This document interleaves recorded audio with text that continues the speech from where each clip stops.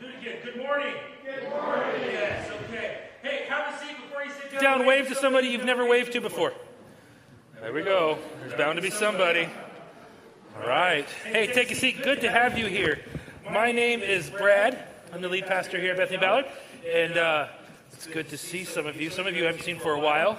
And it's great that you're back. Some of you have never seen before, so hopefully we'll get to meet you sometime. Let me get everything situated here, because if it's not situated just right, it gets kind of messy, and then we're here for longer. So let's just go with this.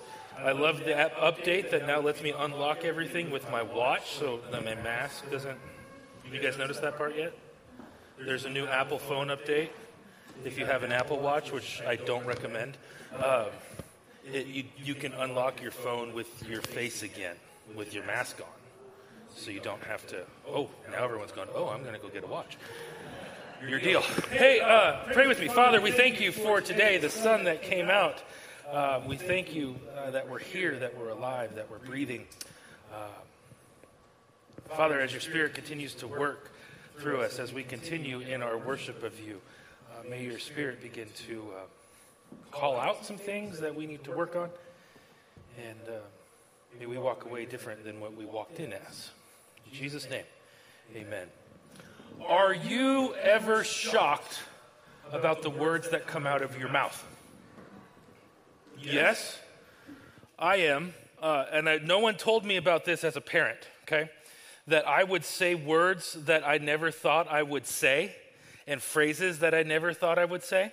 For instance, I've never thought I would say the sentence, "No, you cannot take off your pants in the mall." I never thought I would say this, "No, you cannot touch the dead raccoon on the side of the road." Caleb has this thing where he says, "I'll touch it." We're on a walk and you see something, "I'll touch it." Or I want to drive it. And so, no, you cannot do that. And this was one that happened recently. I was at the Home Depot with them getting some plants because I guess this is the time of year you plant things. And Judah wants to know if he can pee on the trees at the Home Depot. And I never thought I would say this. No, you cannot pee on the trees at Home Depot. They are not ours, and that is not how we buy them. And I started thinking, Judah's 5, and so he's just now realizing that he can go anywhere. It's the advantage of, whatever. But he's realizing this. But I've never thought I would say some of these words. And after I say these, I'm going, what did I just say? Our words, sometimes we say things that we never thought we'd say. And sometimes we say more than we'd ever thought we would ever say. They say that you have about 7,000 words per day. Do we feel that's about right?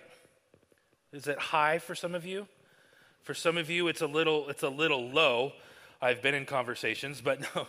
But some of us, it's a little low. Some for it's a little high. If you've met one of my sons, you realize that 7,000 words is before breakfast. There is just question after question after question. And so he's saying these words that he can't pronounce. Some of them, when he says them, I can't repeat, at least in this setting, because he's trying to say a word, but it comes out as a curse word. And it's like, you want to laugh? Hey, buddy, haven't seen you. What's up? Hey, okay.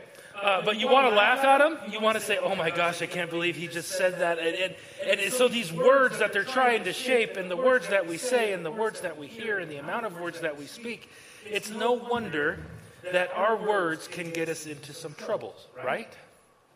Because we say so many of them throughout the day. This is the next lesson that James wants to bring us. First, he has showed us that we can navigate the trials in our lives. We can ask God for wisdom. We can get through them by having a different perspective. We can get through temptations. Then he talked about our actions, that we should actually do what the Bible says. And then he said, your actions will show your faith. And now he's kind of getting even more and more pointed down into some really specific practical things. Now he wants to talk about our words. Our words show what we are about. Our words will show our actions. What we say oftentimes will reflect what we do, or it should, according to James. And so James wants to give us 3 lessons regarding the words that we say.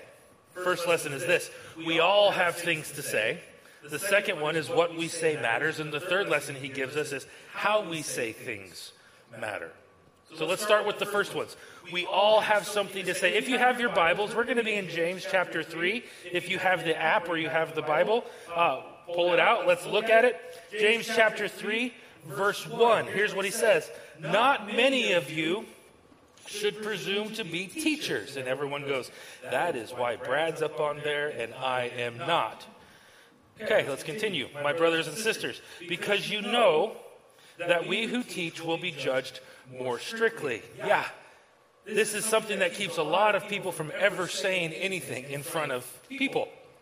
That's why we have some of those who are afraid to talk in public because they don't want to be left on the hook.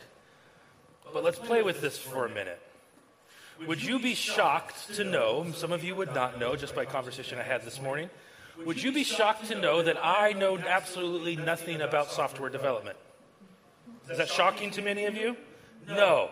Okay, my software development skills are completely inadequate. I don't know where to begin. On top of that, when it comes to any kind of engineering as possible, I'm absolutely illiterate. My engineering know-how right now, and this doesn't bother you, my engineering know-how, my computer software, my computer engineering know-how has nothing to do with you. Why? Because I'm not an engineer.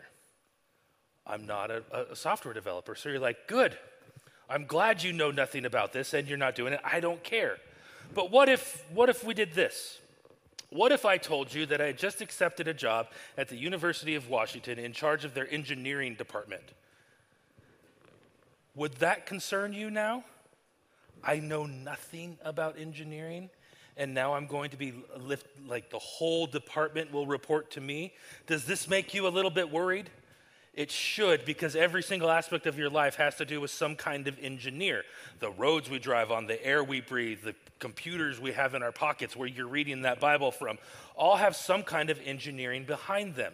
And if I know nothing about engineering, they are now all reporting to me, and I'm training the next wave of engineers that are going to design everything about you.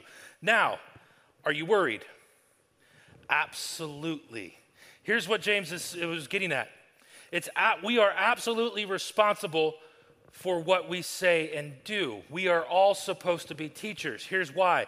Jesus says it this way when it get to the end of the gospel, in Matthew, Mark, Luke, and John, you get to this part where Jesus rises from the dead. Spoiler alert if you haven't gotten there yet. He rises from the dead. And when he goes back to heaven, some 40 days later, he's appeared to 500 or so people. He gives a command. This command is in every single one of the Gospels. It's a command that applies to every single Jesus follower, not just the Jewish people that were there that day. Here's the command. It says in Matthew 28, therefore, go and make disciples of all nations, baptizing them in the name of the Father, Son, and the Holy Spirit. We're like, on that. Verse 20, teaching them to obey everything that I have commanded you, and surely I am with you till the very end of the age. So, when we look at that, we look at all Jesus followers. What are we supposed to be doing? Teaching. Congratulations. You're lumped into what James is saying in chapter 3 here. You, by being a Jesus follower, are a teacher. Your role is to teach others about the life of Jesus, and through your life, people come to know Jesus. Through your words and through your actions, people find the way to God. Those people are watching you. Therefore, you are a teacher. Therefore, welcome to being lumped into this section of the passage. This is all of us. We're in this together. And when people who don't know Jesus look at the lives of those people who say they do, not only look at the lives of the people who say they do, but listen to the words those people say. They can either say this, I want to know that Jesus, or this person doesn't practice what they preach. They talk a big game. Or people like Jesus, people who follow Jesus talk like this. They act like that. All of us are in on this. It's not, you can't get off the hook because you're not a pastor, you're not a teacher, you're not leading a small group. No. Everyone is in this. And when people hear us Christians talk and teach in a way by our lives that aren't showing the way Jesus is supposed to be portrayed, it's no wonder they get upset. We can't follow our own life lessons. How the heck are we going to have people follow Jesus when we do a terrible job at doing it? In fact, the word that he uses to describe teachers is the word didaskalos. It's a Greek word, didaskalos. It means this. It means teacher, but it means more than just teacher. In the New Testament, it has a variety of meanings, and one of the meanings that comes with it is this idea of a platform. Not many of you should have a platform of which to teach from. So he's getting a little punchy here, James is. Some of us shouldn't have this platform, but since you do have a platform, every single one of us has a platform, we need to pay attention to what James is getting at here. Every single one of us has a platform, whether you like it or not. Our personal lives, our social media lives, is there a nice way to say that? Our lives on the internet, our fake lives, those lives are platforms. We have platforms at work. We have platforms with our neighbor. We have platforms here at church. A platform is anywhere where someone is looking at you and taking cues about what you do and how you live. So we can't hear this passage and say this, oh gosh, I wish so-and-so was here today. I wish they were here to listen to this. In fact, I'm going to get the link and send it to them because they need to hear this. Nope. You need to hear this. No more elbows in the side. No more of that. No more texting someone to say, tune in. You need to hear this. I need to hear this. What James is saying is applicable to everybody. Why? Because nothing that was written and nothing that was preached was ever written and preached for the person who's not there to read it or hear it. If you're hearing something, it's for you. If you're reading something, it's for you. This part of James is for us. This one is for me. Now, before we get too high and mighty and suggest that we're too good for this, James wants to double down that, hey, everybody listen here. Everybody. Verse 2, we all stumble in many ways. Anyone who is never at fault in what they say is perfect, able to keep their whole body in check. Can any of you say, got it? No. Every single one of us is in on this. How many of you have ever misspoken? Let's get better. How many of you have misspoken today? Yes, absolutely. Everyone says the wrong things at the wrong times. Our minds and our emotions get ahead of our words, and sometimes we don't know what's coming out, and we're like, oh my goodness, I said that. One time, I've done it once. One time, Carrie and I were sitting on a couch watching a TV show, and we were not married at this point, and so we'd been dating maybe a year, and I told her I was going to tell this story, and she says, just make me look like the best one in it, and this story, it can't help but I'm the loser in this one. You'll see. So we're sitting there, we've been dating almost a year, and we're watching the show. I'm into the show, and I don't even remember what the show was, but I remember being totally into it, not thinking anything else. She's by my side, and she looks at me and says, Brad, we've been dating for a while. And in my head, I'm going, oh no. When are we going to get married? My brain just starts going, what did she just say? I'm ripped out of this reality because men are like waffles. I'm in this square, and she wants me to jump over to this square right now, and I'm faced with a decision. Do I delay? Do I have to go to the bathroom? Do I do something? But if I do that, she's going to know I'm stalling, which means problem.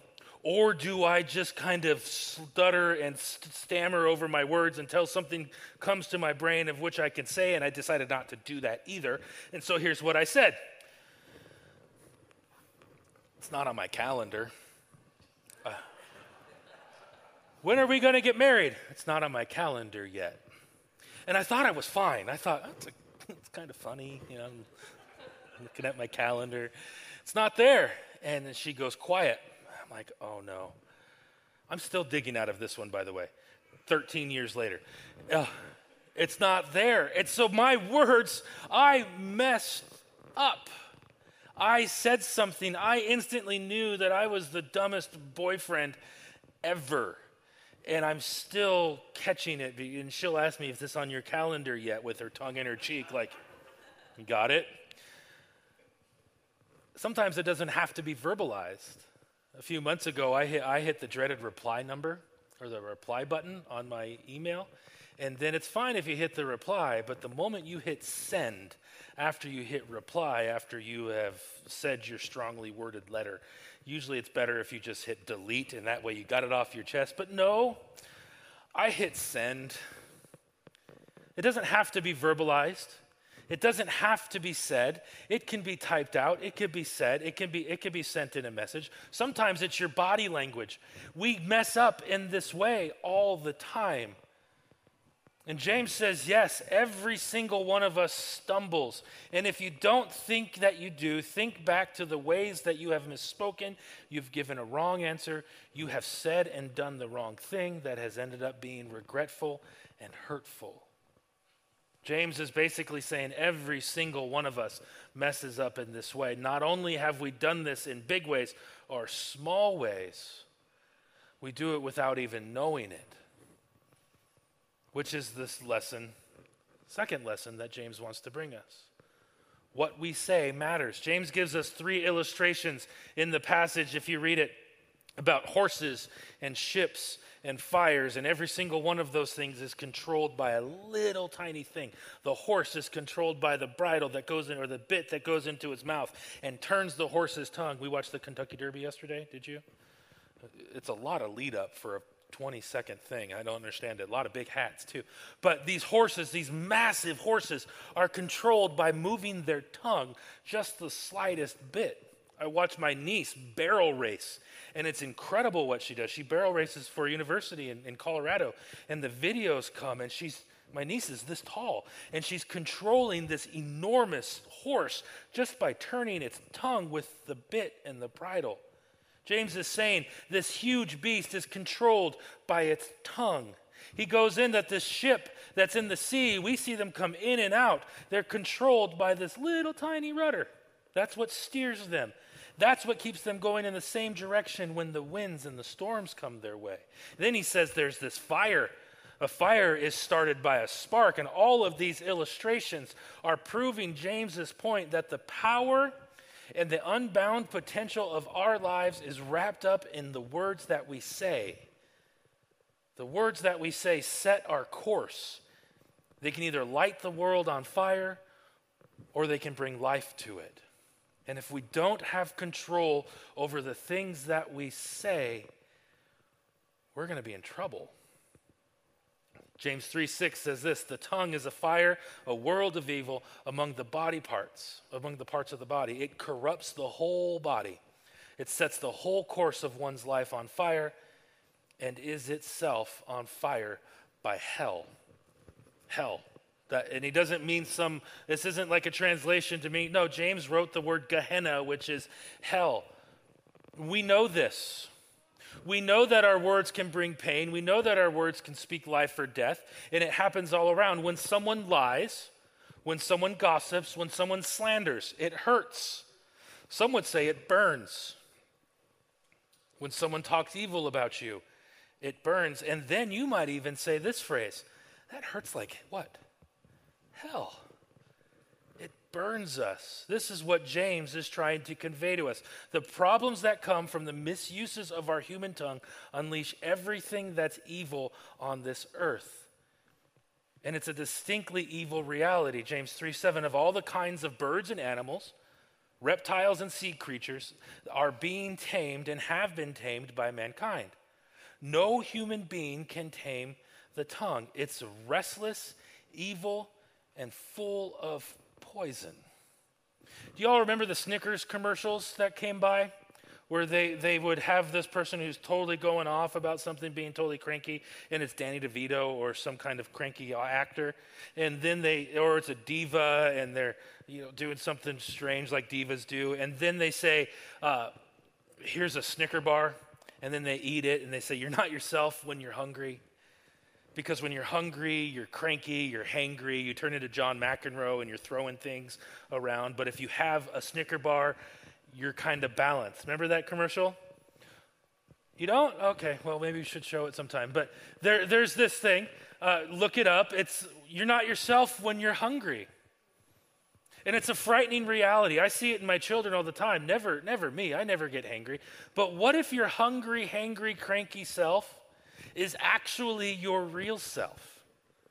What if the discipline that you have, what happens when that drops? What if that check you have in your spirit, what if you ignore it because you're exhausted, because you're worn out, because you need a Snicker bar, because you're hungry? And so all of a sudden, the things that you truly feel come out completely unfiltered. Those unguarded moments, you're being the person you don't want to be. James says that we can't control ourselves no matter how much we try. And those moments are going to happen. And we're going to wish we didn't say those things. No one can control it. What if those moments are the reality of who we are? When we lose control, what if that's us? James says that it's restless. What we say and ourselves are restless, and it works into this evil plan. Don't miss this. We all have that ability. We all have that inside us. Satan wants us to get to that point. Satan wants us to do things and say things. Why? Because Satan doesn't like us. And if he can discourage you in any way, and if he can get you to discourage somebody else by the words that you say, he will. This is why we need a hope that doesn't come from our own self, from our own discipline, from our own strength, from our own blood sugar count. This is something that we need to understand. We need help when it comes to the words we say. Our words have the ability to bring joy or pain, to build up or tear down. Our words can be deadly. James compares it to what? Poison. Poison doesn't work right away. It takes a while. It's a slow killer. If you put poison in food, it doesn't just affect one person. Poison will kill everyone who eats it. And I think it's the best way that James has to illustrate what happens when we lie, when we cast a false reality about something over somebody else and then invite others to live into that false reality, and it slowly takes the life from them. Why? They're believing a lie. When we gossip, when we know something about somebody else that's private and secret, and we like to tell that story just to other people in the form of a prayer request for a friend, we're killing them slowly over time in the presence of another person. When we slander, when we tear someone apart because we don't care for them, because we have a different agenda than they do, because they disagree with us, they think differently than us. How dare they vote? How dare they think? How dare they act? How dare they believe? How dare they support anything that we don't? And because we disagree, what do? Did you hear what an idiot this person was? Slander. We lay in wait for them to mess up so we can blast them in text messages or blast them on social media. What we're doing then is poisoning not just that person, but we're poisoning the people around them towards that person and not allowing them to have any response. We take away their ability to have any relationships. We take away their ability to be thought of well. We remove their peace from their lives. This is what James is confronting us about.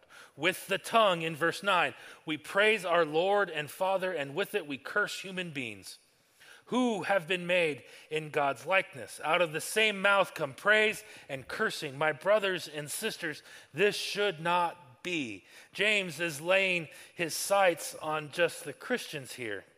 This isn't about everyone. This is about us. This is an in-house family conversation. We've done some of this already today, right? He's saying, hey, you worship. You put God on the altar. And we've done that today. We've spoken truth about them. How can you worship God in this sense and rip somebody down in that sense? How can you worship a God and then destroy his likeness? How does that work? This is hypocrisy that James is getting at. We'll praise God but attack the people he's created. James isn't condemning us. He's pointing something out that hopefully he'll be convicting us. that we're going the wrong way. And brothers and sisters, he says, this shouldn't be. This is what mom and dad used to say to us, right? You know better than this. This isn't you. He wants us to live from a new place, a place where our actions and our words line up, where they're the same. And this is why he says, can both fresh water and salt water flow from the same spring? Honestly, I don't know. I've never looked. Can they? I don't know. Good question. My brothers and sisters, he says, can a fig tree bear olives? What's the answer to that? No. Okay. Can a grapevine bear figs? No. James, neither can a salt spring produce fresh water. Oh, there's the answer. James is leading you here. No, he can't. He can't do that. So he answers the question, forms us. James is showing us that we can always know what kind of tree we're looking at. How? By the fruit that comes from it. On I-5, if you go from Southern California to Northern California, it is a very boring road, and there's a bunch of trees. And the question is always, what kind of tree is that? What kind of tree? I don't know what kind of tree that is. And so I'm asking the question to my buddy in one of the road trips, and he stops and goes, those look like apples. I bet you it's an apple tree. It's like, you jerk. My friends are sarcastic, and that's probably why we're friends. And then he gives the whole thing, how do you like them apples? And so, but how do you know what kind of tree it is? By the fruit that comes. Sometimes we try and present ourselves as something, and then when you look at the fruit of our lives, it doesn't really match up.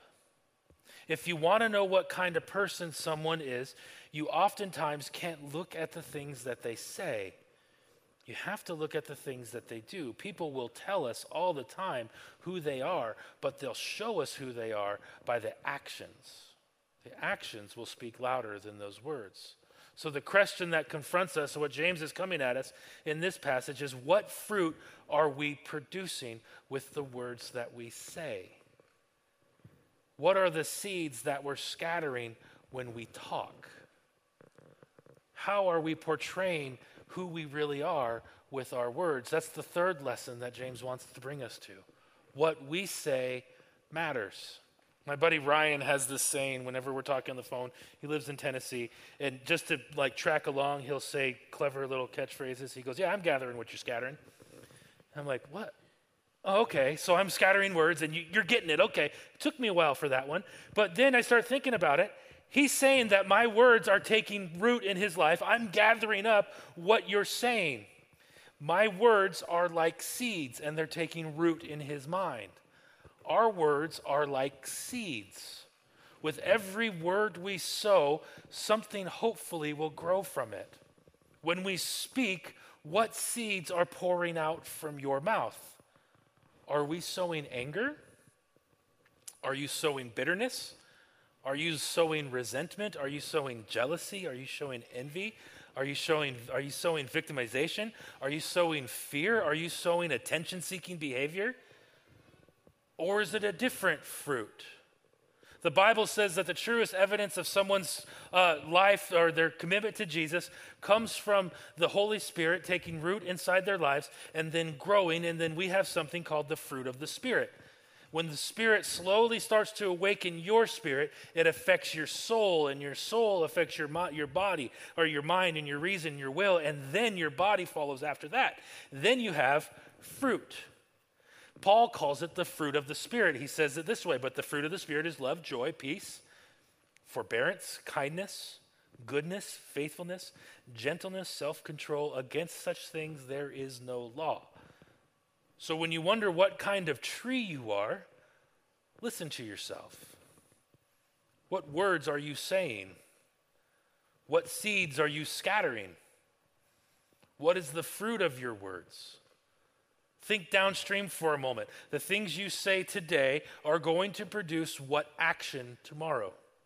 Are you speaking life to the person next to you today so they can have renewed life tomorrow? Or are you casting poison at them?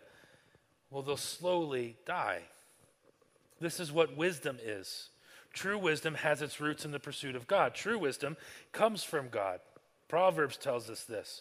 And so living and speaking with wisdom is thinking ahead about your words and actions and making sure they line up with what God wants. James 3:17 says this, but the wisdom that comes from heaven is first of all pure, then peace-loving, considerate, submissive, all of us hate that word, full of mercy and good fruit. It's impartial and sincere. Peacemakers who sow in peace will reap a harvest of righteousness. So when you think about the words that you say, do they line up with this list? Are you afraid to ask? Are your words sowing peace, or are they sowing the fires of hell? James says earlier that we can't control our tongues. We can't even control our bodies. But in saying this, James knows someone who can.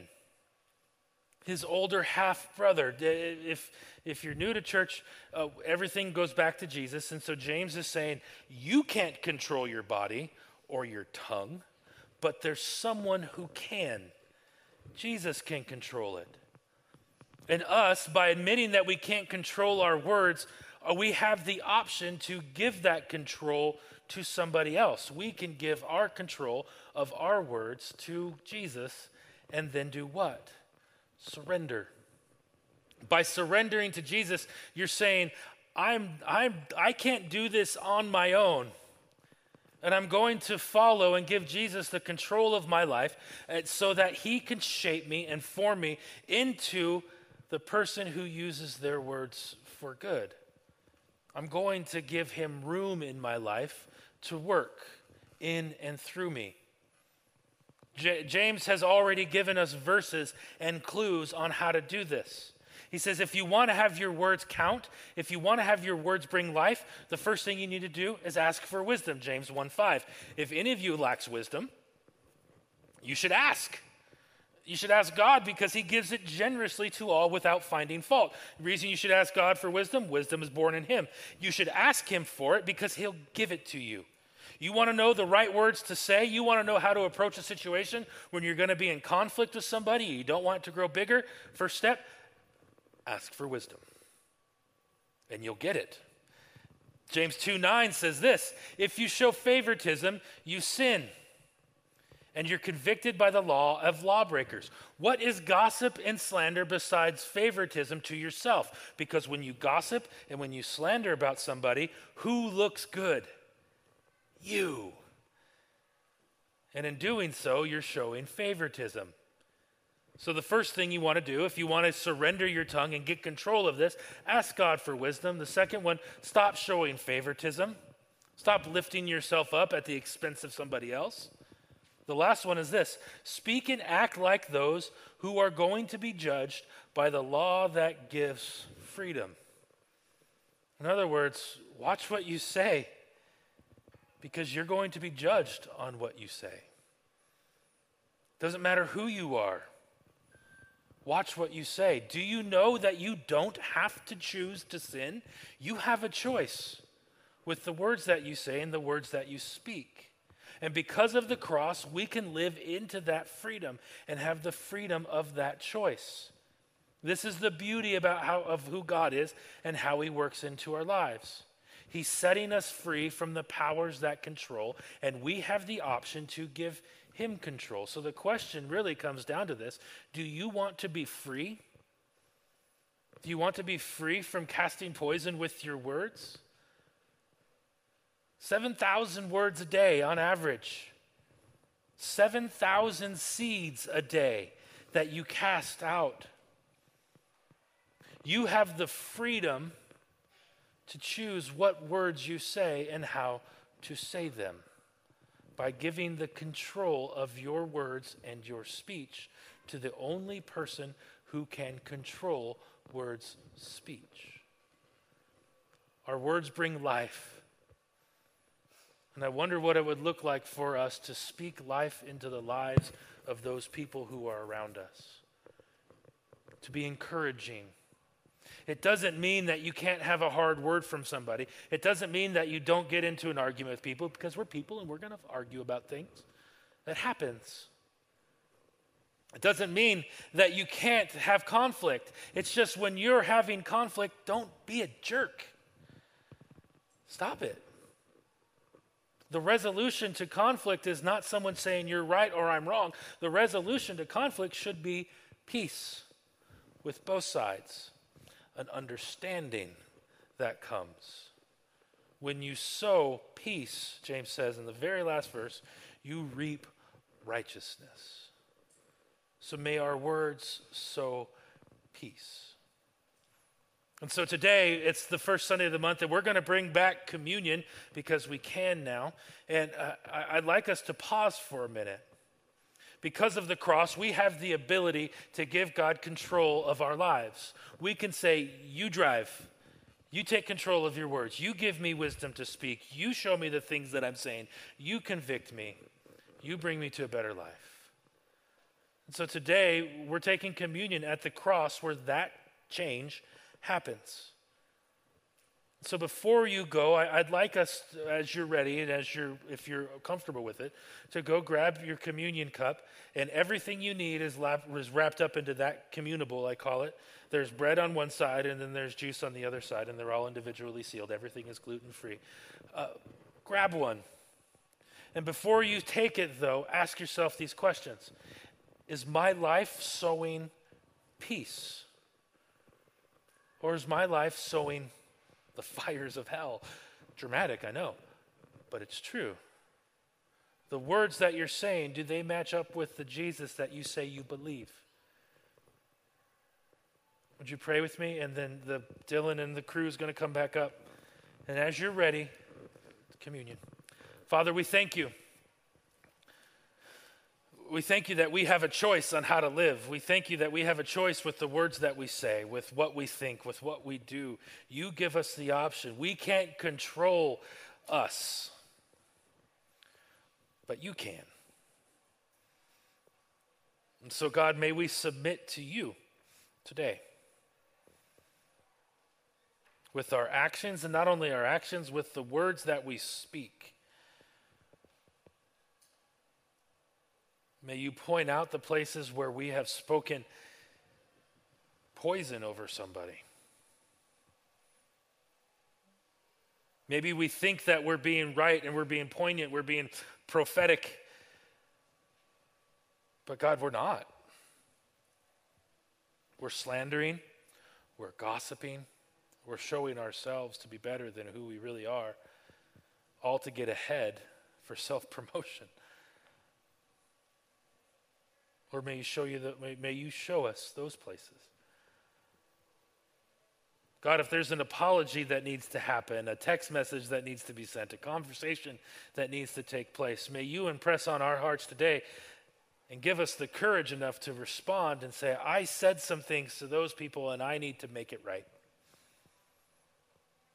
And we make it right. Because we're all on the hook for this one, Jesus. May the meditations of our heart and the words of our mouth be acceptable to you, God. In Jesus' name we pray.